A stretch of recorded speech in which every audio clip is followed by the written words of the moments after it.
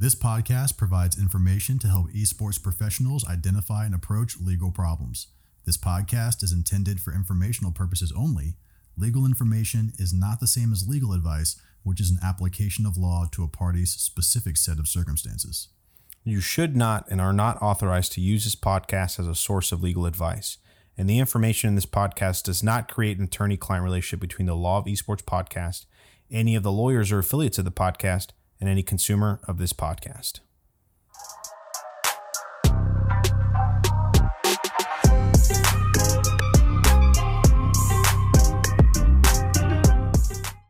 Welcome to the Law of Esports podcast, the #1 podcast that discusses legal issues as they apply to the world of esports.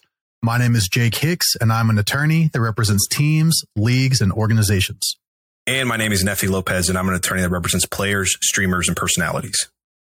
And today, if you're watching this on YouTube, you might see that we have an extra person joining us, and that is because this is another episode in our series of episodes in what we call Pro Op, or like Spec Ops, Co-op, professional operations. And what we do in this podcast, and what we're going to do with this series, is bring you guests from the esports industry that are sometimes esports players, but sometimes they're going to be professionals that make up the other 95% of esports jobs that keep the ecosystem going. And that's what we have today. So please welcome Mr. Hayden Oberg, otherwise known as HCS Intel on Twitter, also a Decerto investigative Halo journalist, a Halo esports insider, and probably the foremost expert on all things new and breaking in the Halo esports world. Hayden, welcome. Thanks, man. I'm happy to be here. Thanks for having me on. Of course. Thank you for your time. Obviously, when it comes to things that we try and learn about the Halo space or about really any esports space, there's a few Twitter handles that we go to. Certainly for the Halo Championship Series or HCS Intel is a big one for us. Yeah. So we're really happy to have you on. Yeah, man. Well, I appreciate the opportunity. It's thanks. Great to be here. And just to correct the record, it's HCS Intel, or it's Twitter is at Intel HCS Halo. For those of you guys to go drop a follow, and I mean, right. You guys already know who he is. And so we were talking to Hayden before we started the show, and he's telling us that not enough people have given you an opportunity to talk about yourself. And so, we're as attorneys, we love to talk about ourselves. That's what we do. And it's the funnest part. If you want to become friends with a lawyer, all you have to do is ask them about themselves, and they're going to talk for hours. So, we're going to give you a little bit of a shot to do that. The primary purpose of why we started the Pro Op series on the podcast is to basically give people a glimpse of your life, right? Give people a glimpse of what how you came into esports, your ability to build such a large following, and the influence you've played for the Halo esports world and just esports in general. I think we're all an environment that sort of lives off of each other and feed off of information that's exchanged primarily on Twitter is what I learned. And so let's start off with some basic questions about yourself, man. So where did you grow up?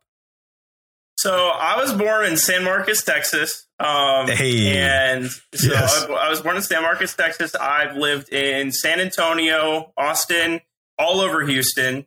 And then whenever I was about 14 years old, we moved out to Florida. And I guess after that, I joined the Air Force, went to Idaho for a little bit. Now I'm back. So nice, man. Cool. So I don't know if you know this. We're also from Houston. We're Houston-based attorneys. We're Texas-based attorneys. Texas is a hotspot for esports. A lot of people don't know it. Everybody thinks about LA, but Dallas, a lot of the events. Yeah, dude, all the events we're going to Dallas. So that's cool, man. It's good to hear that you at least lived some of your life in the best state in the world, if you ask me. But anyways, yeah. to kind of and also we're gonna throw this out there. If you ever come back and hang out in Houston, and this is an offer we make to everyone we meet in the esports space, if you ever come through Houston, tacos and drinks are on the Law of Esports crew. So okay, just throwing that out there. I'll go to that. Or in Dallas, if there's an event in Dallas and we're in town, everybody that we've met knows, drinks, tacos, whatever, it's on us. So we love hanging out with you guys. But let's get into the meat and potatoes, right? How did you first get into esports? So it's weird because there's very few people who know this. So how I first got into esports was I actually competed in Overwatch for a little bit. So I was a competitor before anything, right? Nice. And basically what happened was I competed for a couple seasons. We ended up winning. A couple tournaments. Obviously, I mean, as it goes, I mean, being an aspiring pro player is hard. I mean, especially with the emergence of the Overwatch League and everything else that kind of came out, it became increasingly harder to become a professional. And so I kind of went more into the esports management side of things. And so the organization or team that we played, I went ahead and started that. And, I mean, that lasted me a couple of years. I was primarily in Call of Duty whenever that happened around the Black Ops 4 timeframe. And then obviously the CDL kicked off and we had a couple teams kind of in and out. And I transitioned into talent management specifically because I, kind of found that and I really liked it. And I kind of returned to my roots with Halo. I mean, I worked with several professional teams. I mean, DreamHack Atlanta, we worked with several top EU players. And we were with EU players and kind of got them over.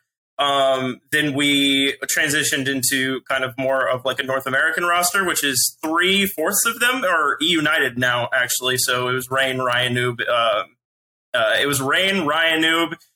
You had King Nick, and then we had Bound as our fourth. We originally had Lucid, but we let him out of his contract so he could go sign with Envy and everything. Dang, man. Yeah, right. So again, I had some prior connection into the Halo. I mean, I grew up playing Halo. Like, seriously, my dad let me, he didn't like it. He had Halo 2, Halo 3. The original one, he was like, yeah, whatever. And just let me play it. And I just kind of fell in love. And ever since then, I was like, I don't know. I tried working in talent management. And then unfortunately, kind of COVID hit and nobody was really looking for stuff. And there was this one day, I forget who tweeted it out, but it was a pro player that was like, because there's a CDL intel for Call of Duty, right? Very, very large. Right. And a pro player prior, I think it was back in like September or August, was like, why don't we have an HCS intel? And kind of something clicked in my brain. And I was like, why don't we? And so then I guess I of seized the opportunity there. And never did I expect to be an investigative journalist, but here we are, Yeah, and it's awesome you say incredible. that because that's exactly the question that Jake and we asked ourselves. We're like, dude, let's see if anybody's talking about the legal side of esports. And there's a lot of podcasts out there, that talk about the business side, that talk about they just talk about esports in general, but nobody really breaks down the specifics of esports in regards to the law, right? We hear all kinds of legal things happening, but nobody really breaks it down. And so we're like, dude. And I talked to Jake. We met in law school. We're like, why don't we talk about it? And so it's awesome to see that you took the same approach. And obviously, we're a few years after you. But it's amazing to see the type of people, the audiences that people like us can build. And so, and we give you props, True. Man. I mean, how long ago did you start the HCS Intel? So I actually started it last September. Was whenever I first started posting. Didn't get super active until probably October is whenever I started like actually posting stuff. And then, yeah. Well, before you started HCS Intel, back when you were a player or even in talent management, was there any other kind of esports journalists or any of those accounts on Twitter that you would follow, that you still follow?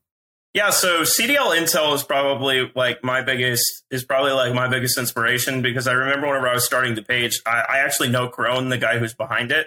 And we had followed each other for a little bit just because, for whatever reason, but we just ended up going back and forth. And so I followed him and he was a big inspiration on how I was going to conduct myself. And, I actually got to talk to him quite a little bit about just kind of how he did things and that sort of type of stuff. And I mean, his success speaks for itself, so, I was very grateful to be given the opportunity to have somebody to mentor me like that. Well, because I was wondering, do you have any formal training in journalism? I don't. No.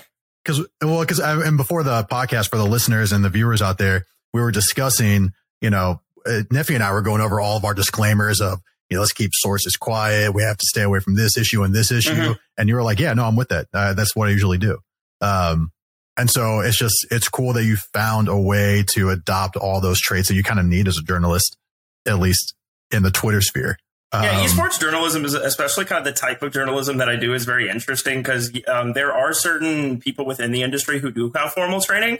However, I would say the majority of us don't.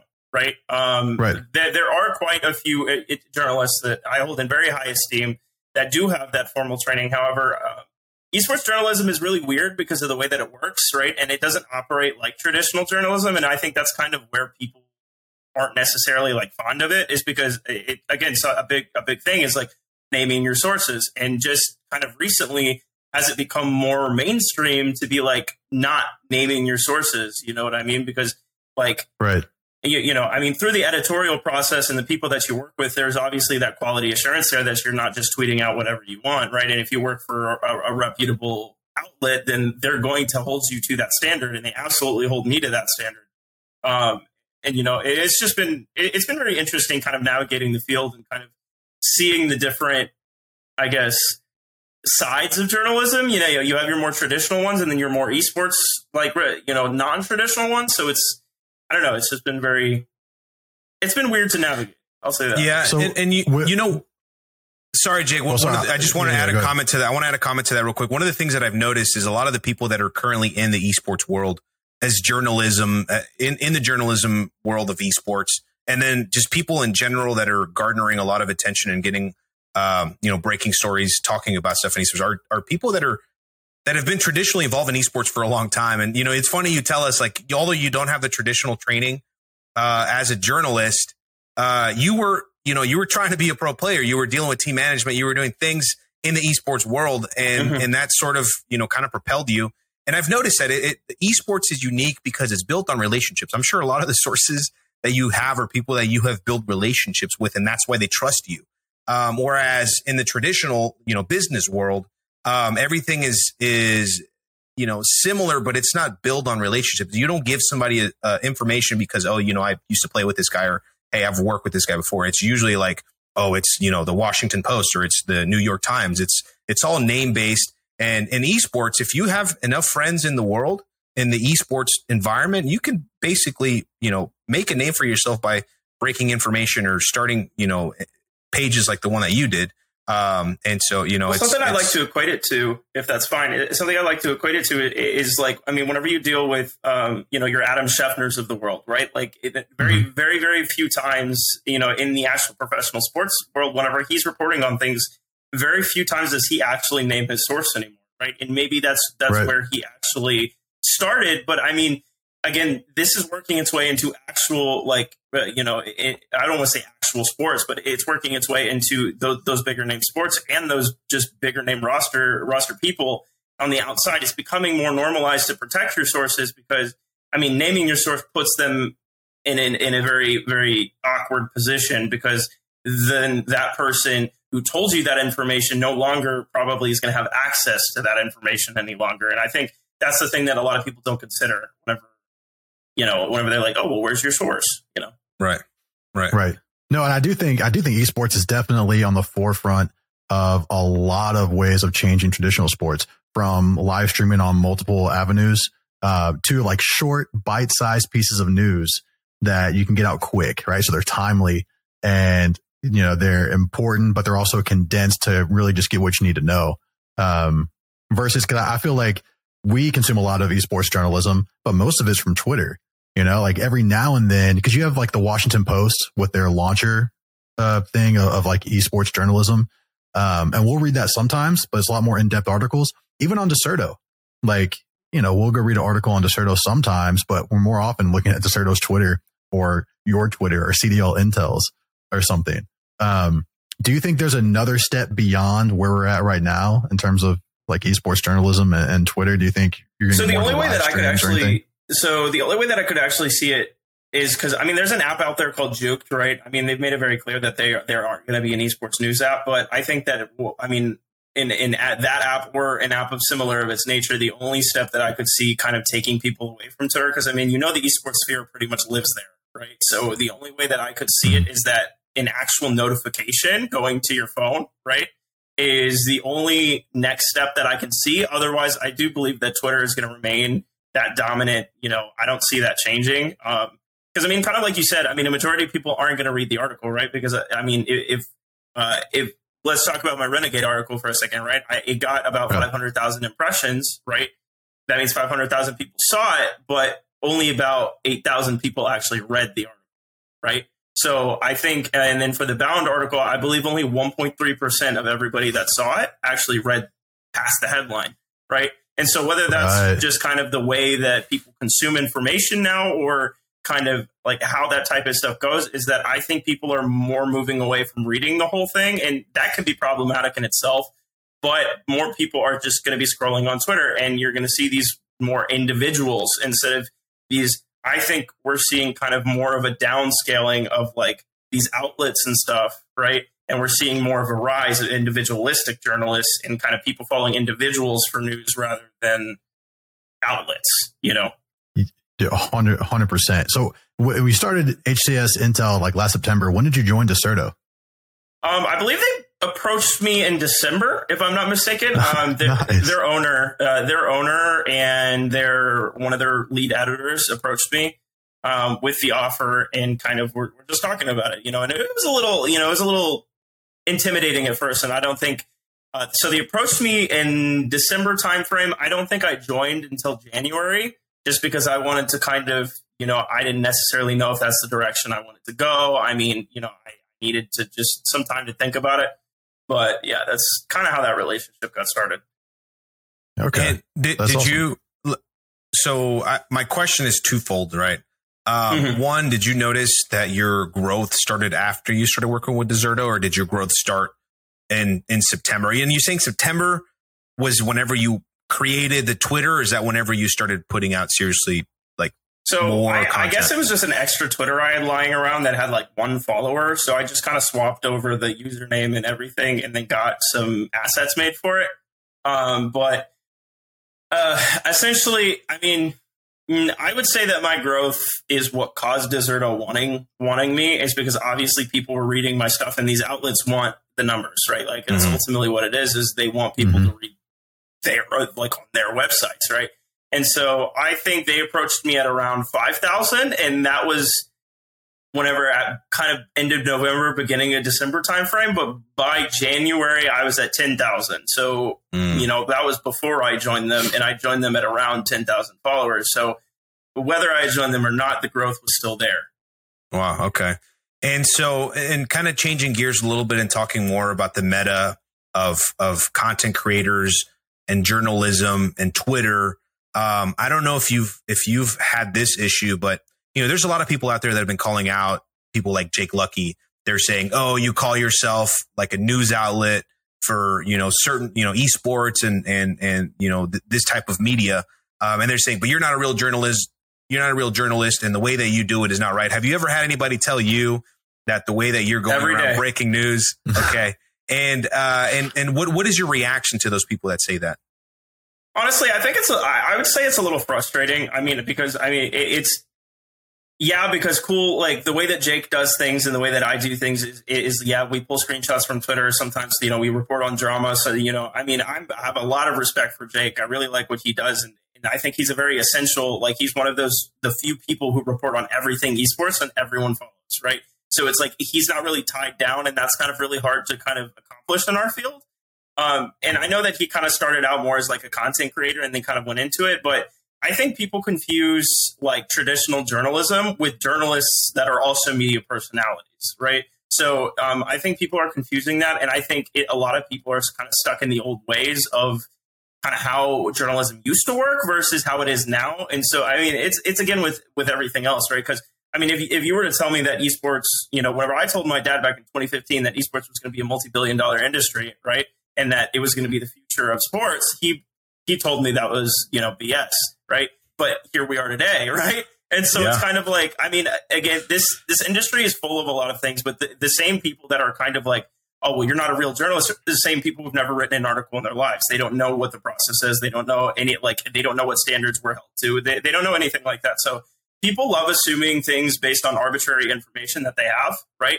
And kind of very surface level of understanding, because they're like, oh, well, anybody can do this. I'm like, then why don't you? Right. Right. And it's a lot more work than people kind of give it credit for.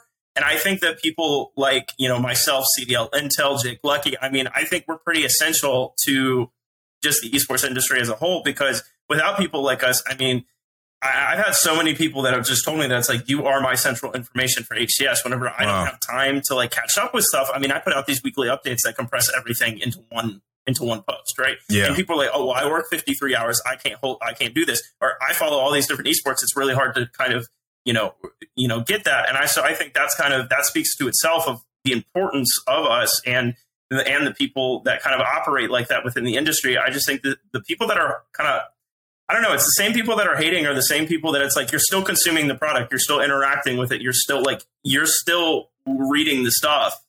So you have to kind of choose, because if you truly wanted, they're all talk and they don't really actually kind of practice what they preach. Because it's like, if you like traditional journalism, you'd still be using traditional means, and you don't, Yeah. So.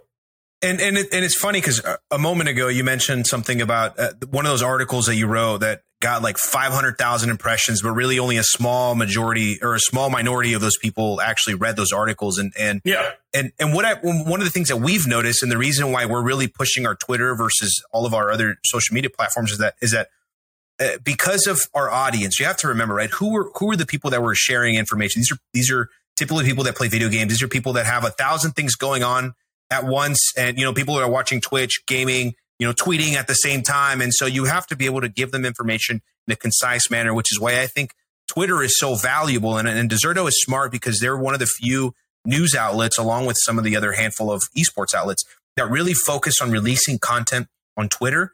And I think that's one of the reasons why you've been so successful. And one of the reasons why Jake Lucky's been so successful is because people don't want to read a full article. It's not like mom and dad when you grow up, them eating breakfast and reading the newspaper. People don't do that anymore. In the mornings when I wake up, I open up my Twitter and I scroll and I go through a lot of different things that's going on in the course of, 15 minutes or 20 minutes. And I'm caught up with everything that's going on. And so have you noticed that people are, and obviously it's kind of hard because you're a little biased because you actually do write full on articles. Do you think that Twitter and basically putting out the news and putting out breaking news via Twitter is going to be the future of news? I mean, I think it already is, right? I mean, if you look at every other major event, even outside of esports, I mean, you've got journalists that are literally breaking stuff on Twitter, right? Because Twitter is, the cool thing about social media is that it's not necessarily hard to find, right? And so it's kind of like you have those pages that you follow, and it's a very consumable, like you said, right? It takes maybe 20 minutes for you to get caught up with everything. I mean, maybe somebody who only specifically follows Halo, the people, I'm very appreciative of their support, or the people that kind of go on my page and they follow me specifically for that information, right? I follow Jake Lucky, and he reports on a lot of the big stuff that happens within the esports industry. And so I find I get a lot of my news from people like this, right? You've got people like Crone at the CDL Intel. I mean, he's reporting on stuff before that even happens, And so I absolutely think that Twitter is the future. And I think those outlets that are absolutely are adopting those new methods and kind of really just getting out there and getting those people and getting those journalists, they're ahead of the curve, because at the end of the day, give it another couple years probably, and a majority of your journalists are going to be exclusive on Twitter. How do you, and I think that's a huge difference in an independent Twitter or independent journalist posting on Twitter versus if there was the HCS official Twitter. Yeah. Right. And so how much do you weigh giving your own opinion? Because I think there's some atmosphere out there where you have the HCS official Twitter, which will never post about how much it kind of sucks that there's such a big gap between Kansas City and Orlando. Right? You're never going to get that from HCS official. But you're also probably never going to get an educated opinion from the random person out there. And I think players are sometimes prohibited from even putting that opinion out there. And so how do you weigh, giving your opinion that you feel might align with the audience versus sticking to what's just official HCS business? So I think a lot of it depends on what I'm reporting on, right? So I've always made it a point that, like, I've noticed, just especially within the Halo industry, is that a lot of, like, negative feedback is silenced, right? Whether that be, you know, whatever means that's through. I just think that, like, it's good. I mean, especially with the platform that I have, I'm not necessarily kind of like, you know, trying to downplay anything, but I also think it's important that people are able to express their opinions. And someone like me isn't touchable by these big organizations because I have no contractual obligation to keep my mouth shut, right? But I also don't put out every single opinion that I've ever had and present it as fact, right? Because at the end of the day, people are following me for that news. And I mean, if there's something, you know, I mean, like the situation yesterday with the whole nameplate, right? Like, I absolutely think that that's something that I can give my opinion on, right? Because that is something that, like, as a journalist, I feel like at that point, like, it becomes a responsibility to be like, hey, like, this isn't right, you know? Or, like, whenever things aren't going wrong, like, because of the platform that I hold, there's a certain level of responsibility that I feel journalists have to make sure that, like, to use our platform for good. And talking about that nameplate thing, let's kind of break that down a little bit. Obviously, everybody that's involved in esports knows about that situation, and so I don't know if you heard, but apparently, and I'm trying to pull up right now. Jake, Jake and I were talking about earlier. So Jake, you might be better at it. Yeah. So for the listener out there, if you don't pay attention to Halo or to Halo esports or to Halo journalism, which you should, if you don't, there was a release of new skins and colors for Halo characters. One of them was a release for Juneteenth, the national African American essentially celebration of independence, which has become a vitally important and celebrated event in the United States. Halo released a skin to commemorate that event, as they do with the 4th of July and a bunch of other national holidays. Unfortunately, the name associated with that skin was just extraordinarily insensitive, to put it lightly. And the name associated with the skin is a name of a African primate. Now, 343 has come out. 343 are the developers of Halo, and they developed the game for Microsoft. 343 released a statement, or one of their developers released a statement stating that the name is the name of a program or a tool set used by Halo. Obviously, on Twitter and across the internet, there are vast differences of opinion as to whether it really was a tool set or to whether it was a deeply insensitive thing that Halo released by someone on the development team. We don't know the real answer. All I will say is that 343 has vehemently denied that they did it on purpose and vehemently denied that it was something they meant to be insensitive, and they state that it was a glitch and that it kept the tool set. Right. However, that did not stop the Twitter sphere from absolutely blowing up, as it should, because 343 deserves some pushback, right? Absolutely. But anyway, that's the context. Yeah. So do you think that it was a mistake on their part? Because it's reasonable, right? And I first of all, it's a terrible name for a tool that you use.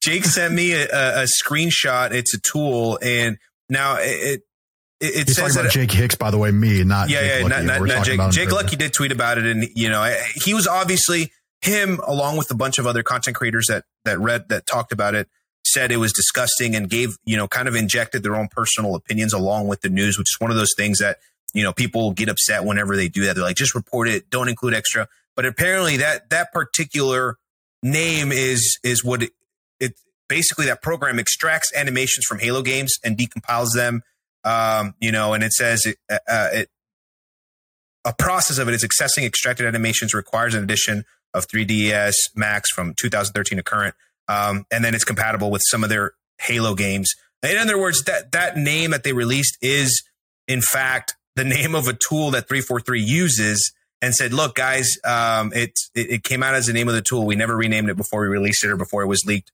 I guess. And, what do you think?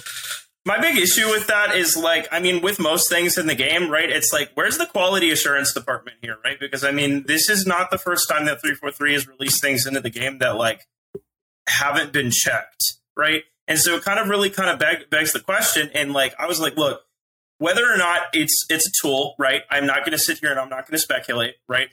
Regardless or not, it's a mistake that happened and it is a disgusting one, right? And I definitely think that like the fact that nobody caught that before it was actually pushed into the game is actually a little mind blowing to me, right? Because like, where's the quality assurance? Where's the people who are checking? Like, where are the people that are like, how did that even happen, right? Like, whether it was a tool or not, like how did that even happen, right? No, they haven't even like explained like why the emblem was even named that in the first place, right? And so that's kind of like what's a little frustrating is that, cool. I mean, it just feels like a really easy answer, right? And I'm not going to sit here and I'm not going to point fingers. I'm not going to say, you know, that it was 100%, but they 100% need to take responsibility for what they did.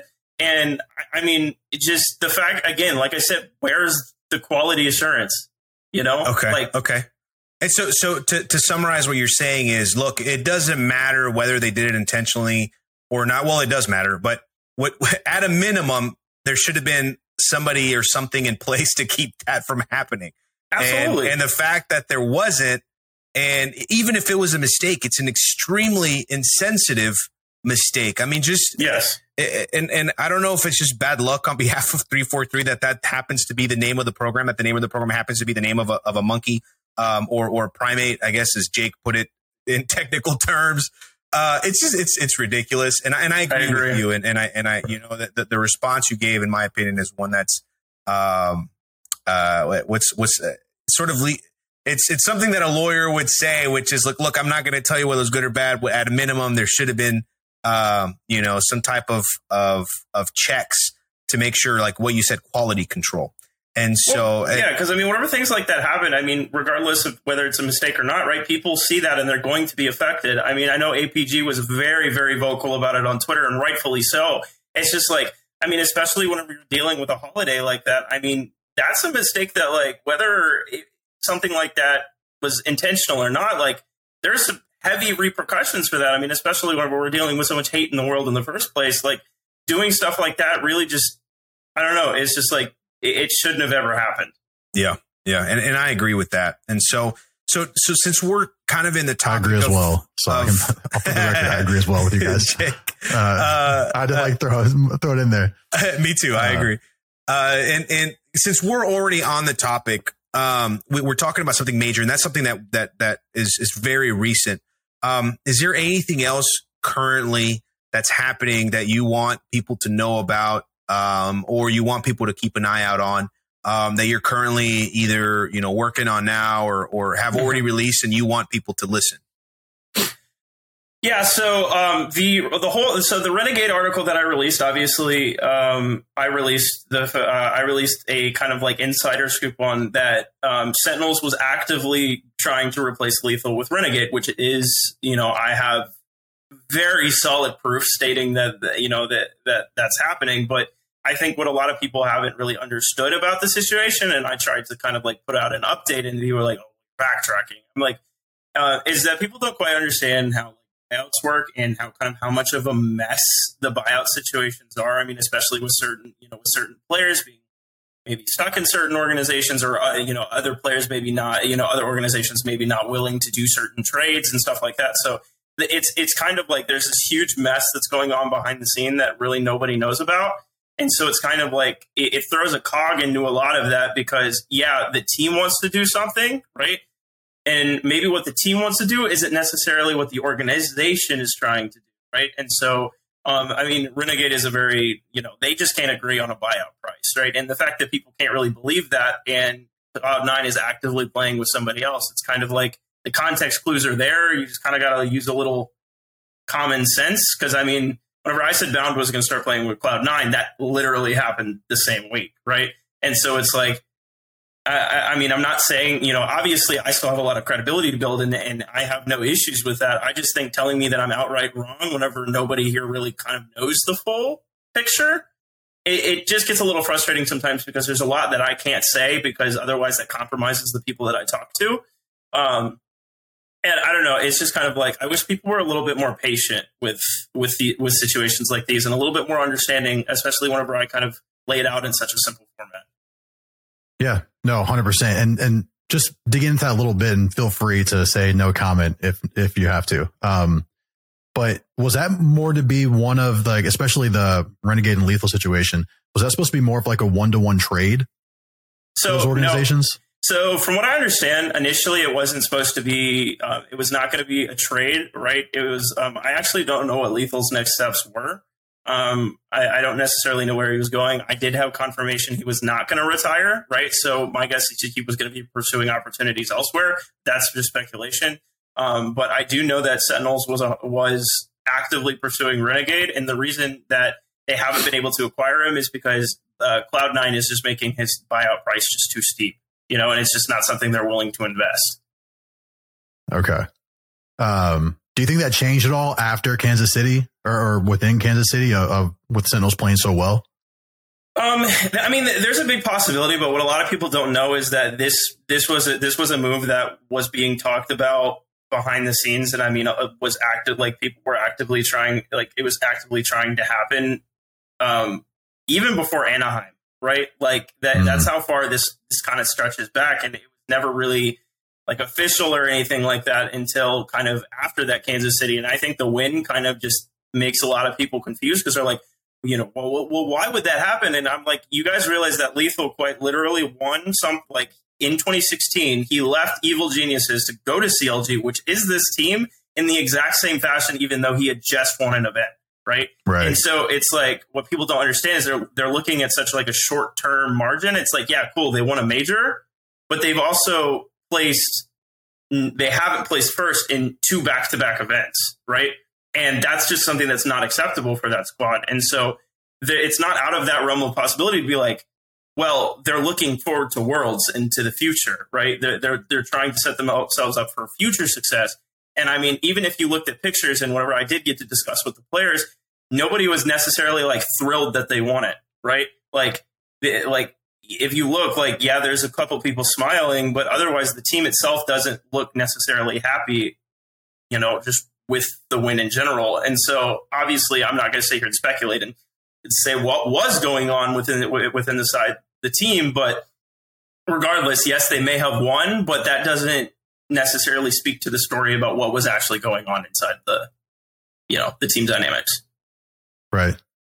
Okay. Yeah. Cause I mean, that's always an issue of a player getting acquired and then dropped. Cause trades are extraordinarily rare. Right? I mean, trades are almost, I don't know if they ever really even happen in first person shooter esports where you get like a 1-to-1 trade like that. So I was really hoping it would be, but after reading your article and Halo might have a couple coming up soon. If things go smoothly, there might be a couple actual trades going on. You want to tell us more about that? Unfortunately, I can't yet. But I would just say that like it's not 100%. There's still a lot that's up in the air. I mean, especially with like everything that's going on in the background, it's very messy right now. So, and if you don't mind getting into why it's a little bit messy, I feel like in HCS and in some of these other leagues that you don't have in traditional sports is that teams can kind of set the buyout price to whatever they want it to be. It's not like you just have to buy out the player's contract and that's it. It's like they are raising these premiums based upon kind of some value that is sometimes coming out of nowhere. You know? I agree. I think it's a big issue. Do you think the team would benefit from more structured buyout terms? Like absolutely. If you have a 2-year contract? That's actually something I was talking to a friend of mine about the other day. And I think especially among the partner teams, right, the fact that HCS kind of doesn't do anything like that. I mean, whenever you look at your franchises and stuff like that, there are very clear cut kind of, like here's how much the minimums of being paid here. I don't know if there's necessarily maximums, but, like it's like, here are your minimums. And, if there are maximums, like here are your maximums. Your buyouts are required to be this and blah, blah, blah, right? But the fact that HCS kind of isn't holding their partner teams up to kind of a standard like that and allowing kind of these outrageous prices to be placed for these players, I think can be a little dangerous, especially to certain players' careers and kind of their progressions. Because, I mean, necessarily, I don't necessarily, let's take the Spartan situation, for example. Right. I mean, you get into situations like that where usually in most leagues, especially franchises, I mean, your LCS, everything else, is trades and stuff have to go through league approval first, right? But what I have failed to see in HCS involvement in any of this, and I think that HCS does need to be involved in this, especially with their partnered teams, because it's like those are the people that are partnered within your league. And so it is very, very vital that those players are protected, right? And those players can't be, it's like, say an organization, sets their buyout price at like $1 million, right? What organization is going to pay that in the state that Halo is in right now, right? You're essentially kind of setting them up for failure there. And I think that like there needs to be a lot more protection. I mean, especially whenever it comes to salary minimums and how much salaries are allowed to be reduced and like, different situations, that all needs to be laid out and facilitated by the league. And the fact that it's not, I really do feel like that becomes kind of a dangerous precedent to set for players and organizations. Well, and my frustration is, and real quick, Never, because I think you're going to have something to add to this point. Yeah. But my frustration is from someone that represents teams, right? I'll represent teams across esports. And sometimes it's great to be able to lock in a player, but sometimes it's not in their best interest. And I think my frustration is if I'm a league and I'm looking to acquire a player, let's say I'm looking to, acquire a Spartan, for instance, and I think that Spartan is worth $1 million and I want to give Spartan $1 million to come play for me. If I approach an organization that he's with and I say, look, we want him, we'll buy out his contract and then we want to pay him $1 million. All of a sudden, if they say his buyout price is another $1 million, well, now as an organization, it cost me $2 million to acquire that player, right? And the sad part is that second $1 million doesn't even go to the player that I want. It goes to the organization that he's leaving, and that's a premium above whatever he was probably being paid, right? And so that's my frustration with it, is that it really restricts league or teams' abilities to deal with stuff, and also the player's not really seeing the value there. I mean, they're locked into a contract. Meanwhile, the buyout price is skyrocketing based off of, what numbers? People's opinions. Yeah. Yeah. And so I think that's where a lock would really help. And that's a problem, for us as lawyers, right? That's one of the things that's unique to esports is that the law already varies per industry. The thing about esports is that the law varies so much within esports themselves. In other words, the contract for a CDL, player versus an HCS player varies so much. And I'm going to be honest with you. I don't really, off the top of my head, I can't think of any current professional Halo players that I work with. Obviously I'd like to change that, but have you gotten your hands on any just general contract without telling us what teams or what players, but have you seen any of these contracts? I have, yes. Okay. And one of the issues that I have is that, and that I'm not hearing about is, and one of the things that you talked about is the buyout clauses. Are you seeing limitations and buyout clauses in these contracts or not at all? See, the thing is that in these contracts, they never clearly state they say things like, a trade that is mutually beneficial or, it matches the value, and there's no real clear value listed, right? Like, it's like, what is the true metric that you're using? Because for me, right, if you look, okay, how much money have I invested into the player and how much money, like, do I owe the player, right? Like, or I think it's perfectly reasonable to say their yearly salary, right? Like how much they were planned to pay or something like that. Like an actual clear metric would be a lot more, I think, helpful for players. Cause it's like, say you're paying a player, $40,000, right? And you want to make some money on that contract, be like, okay, well, based on the resources that we've given you and everything else, that we've done, plus a little bit more, right?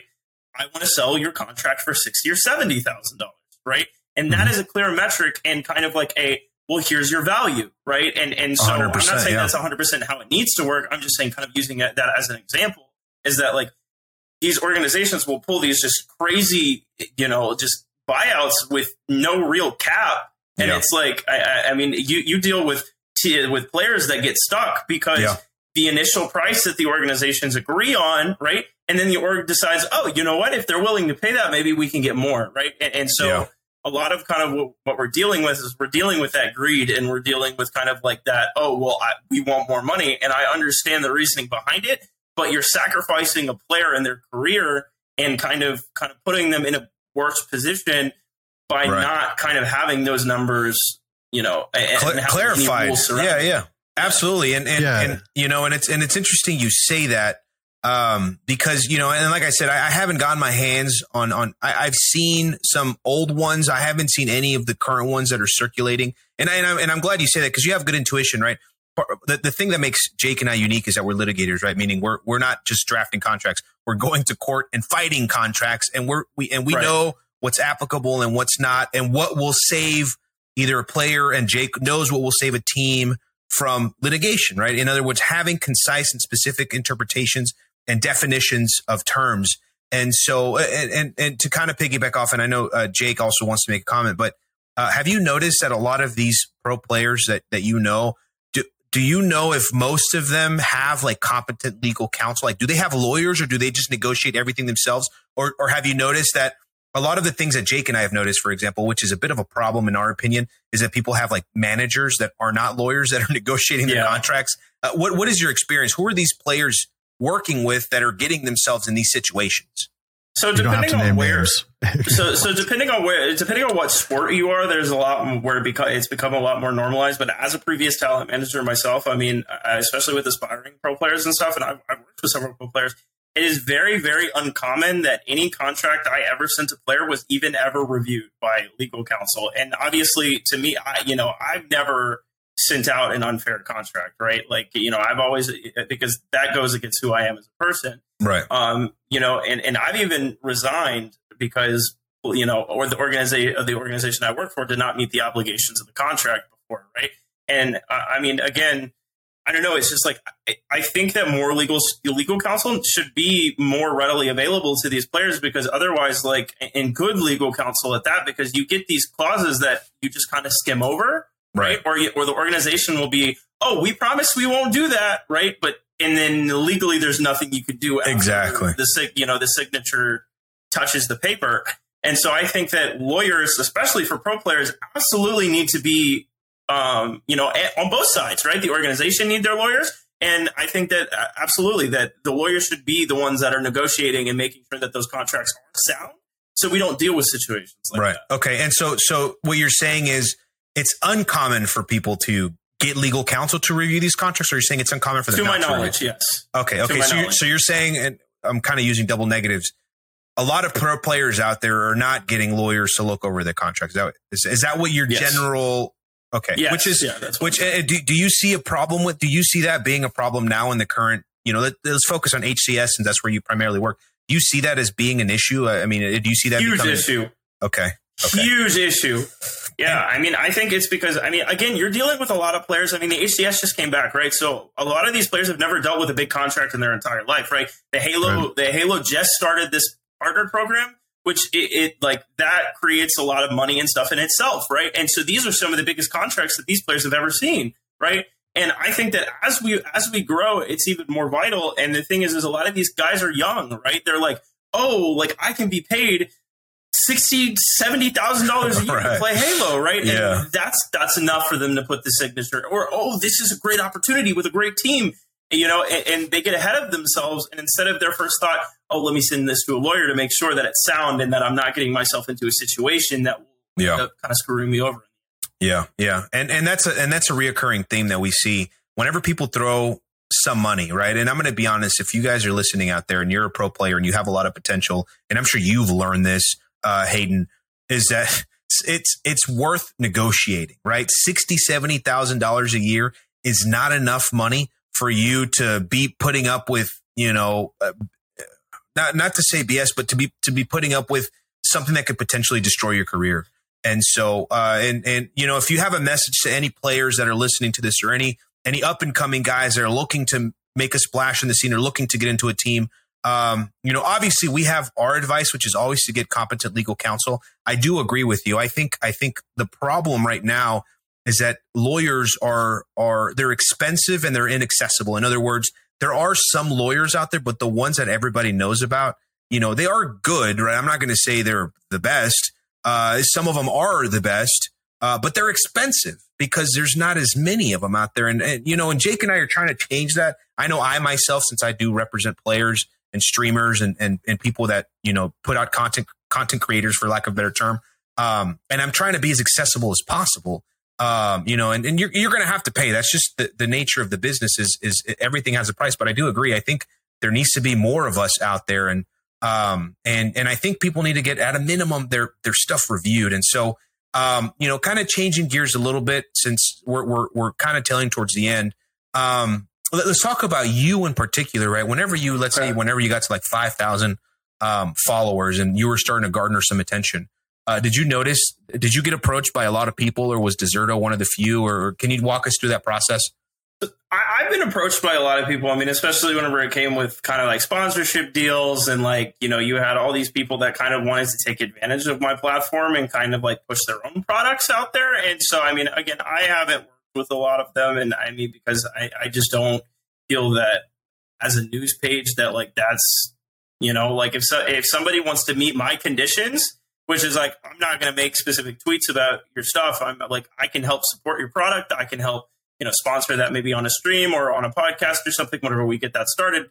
And I can hit that occasional retweet, but I'm not going to sit here and I'm not going to push your product every single day, because at the end of the day, like I'm not like the way I am a content creator, but in a way it's kind of like I don't have as much freedom to do what I want, because again, my viewers are looking for something very specific. They have expectations. Yeah, they have expectations, and I have an expectation for myself that I'm not going to sell out, right? Like, I just feel like, oh yeah, cool, this sponsorship deal is cool, but if it's not mutually beneficial to the both of us, there's no point in doing it, Right. Okay. And is there, if you could do anything differently from where you are now to where you did in September, for somebody that's interested in doing something similar to what you have done, do you have any advice out there for any of the listeners that are interested in either starting an Intel Twitter or, just doing what you're doing, which is to become an esports journalist? Mm-hmm. So I have a couple. So number one, don't sell out, especially whenever you're kind of catching that thing. Don't take the first offer that you're given, right? Know your worth. I think that a lot of people kind of don't understand that whenever you're being approached for your platform, you have negotiation power. And if it's not something you don't want, don't just take it because it's the only offer on the table, right? Something I wish I did different was I wish I took just a little extra time to verify my information before I put it out, right? And I think that it did lead to I wasn't wrong, but it did lead to a couple of like inaccuracies, right? And so if I had just taken that extra second to like really verify that information and structure it a little bit better, it might have been a little bit more professional. And I mean, again, I didn't really know what I was doing. I was kind of, treading the water, but also don't be afraid to ask for help, right? Because a lot of us in the industry, I mean, look up to the other people that you like want to, like the people you aspire to be. Maybe you can reach out to them. Maybe you can't, right? Because I mean, I get it. Like a lot of us are busy, but just kind of really make sure that you're holding yourself to a higher standard. And don't ever let that standard waver because of money or because of anything like that, right? Because it can be very tempting and very easy, but it's also something that tarnishes your brand and it tarnishes your reputation.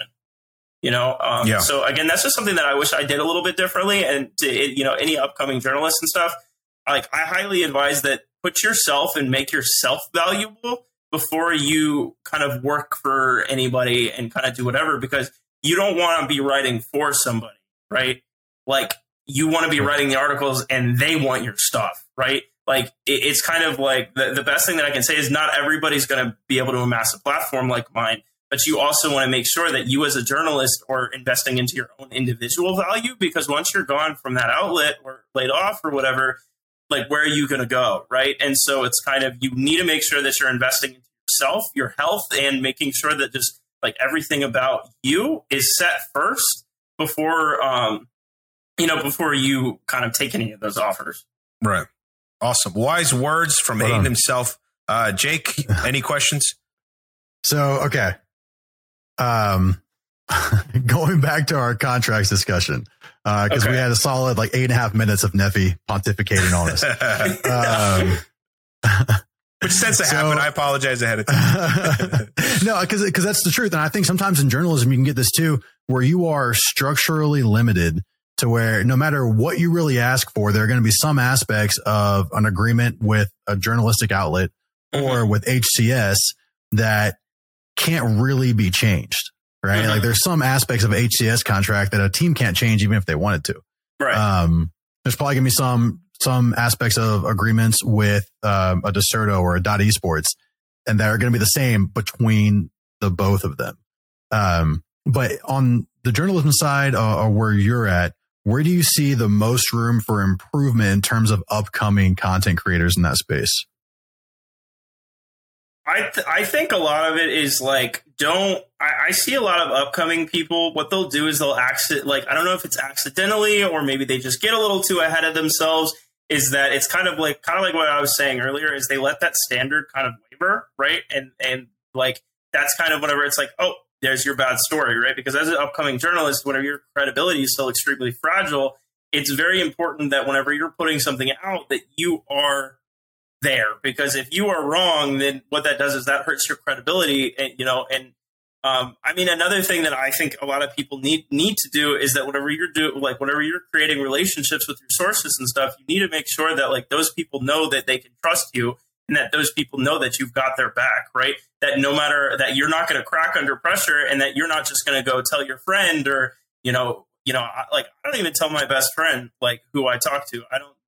I might tell him a little information before I put it out, right?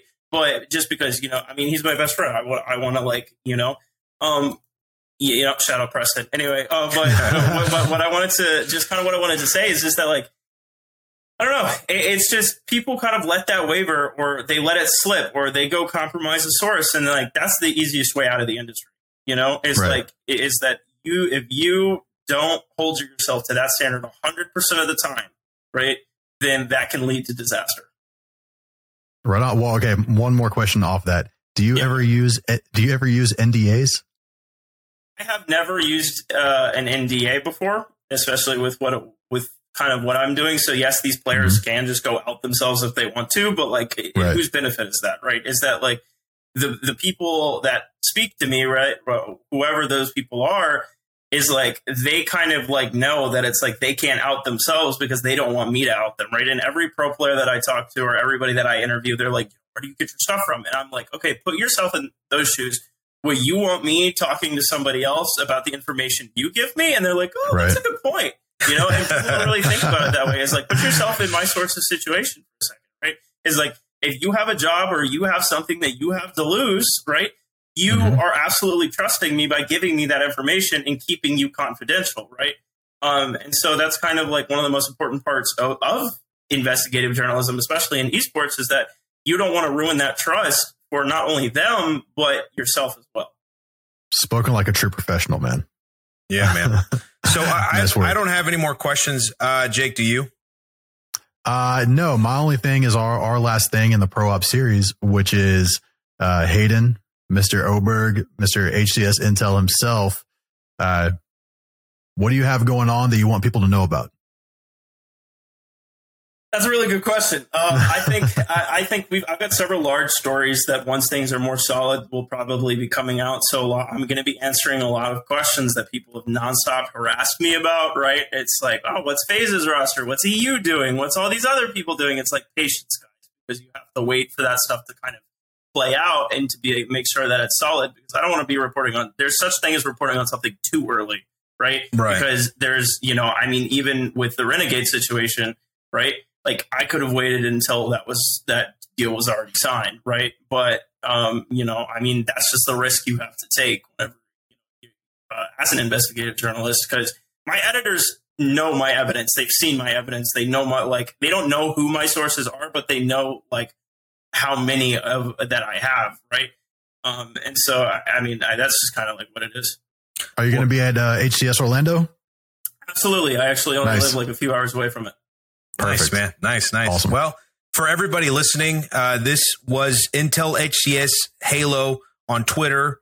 His personal Twitter page is Sir, and help me pronounce it. Is it Cure? Cure, either or. Okay, Cure. Okay, so, which is SIRKURAY.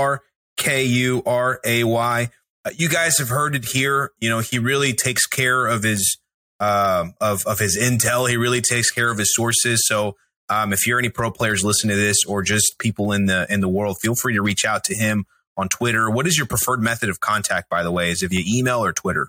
Twitter DMs? Twitter's primarily. Twitter DMs are primarily what I use. Okay. And so you guys feel free to reach out to him if you've got any information or anything for him to hear. You guys know that this guy is the real deal.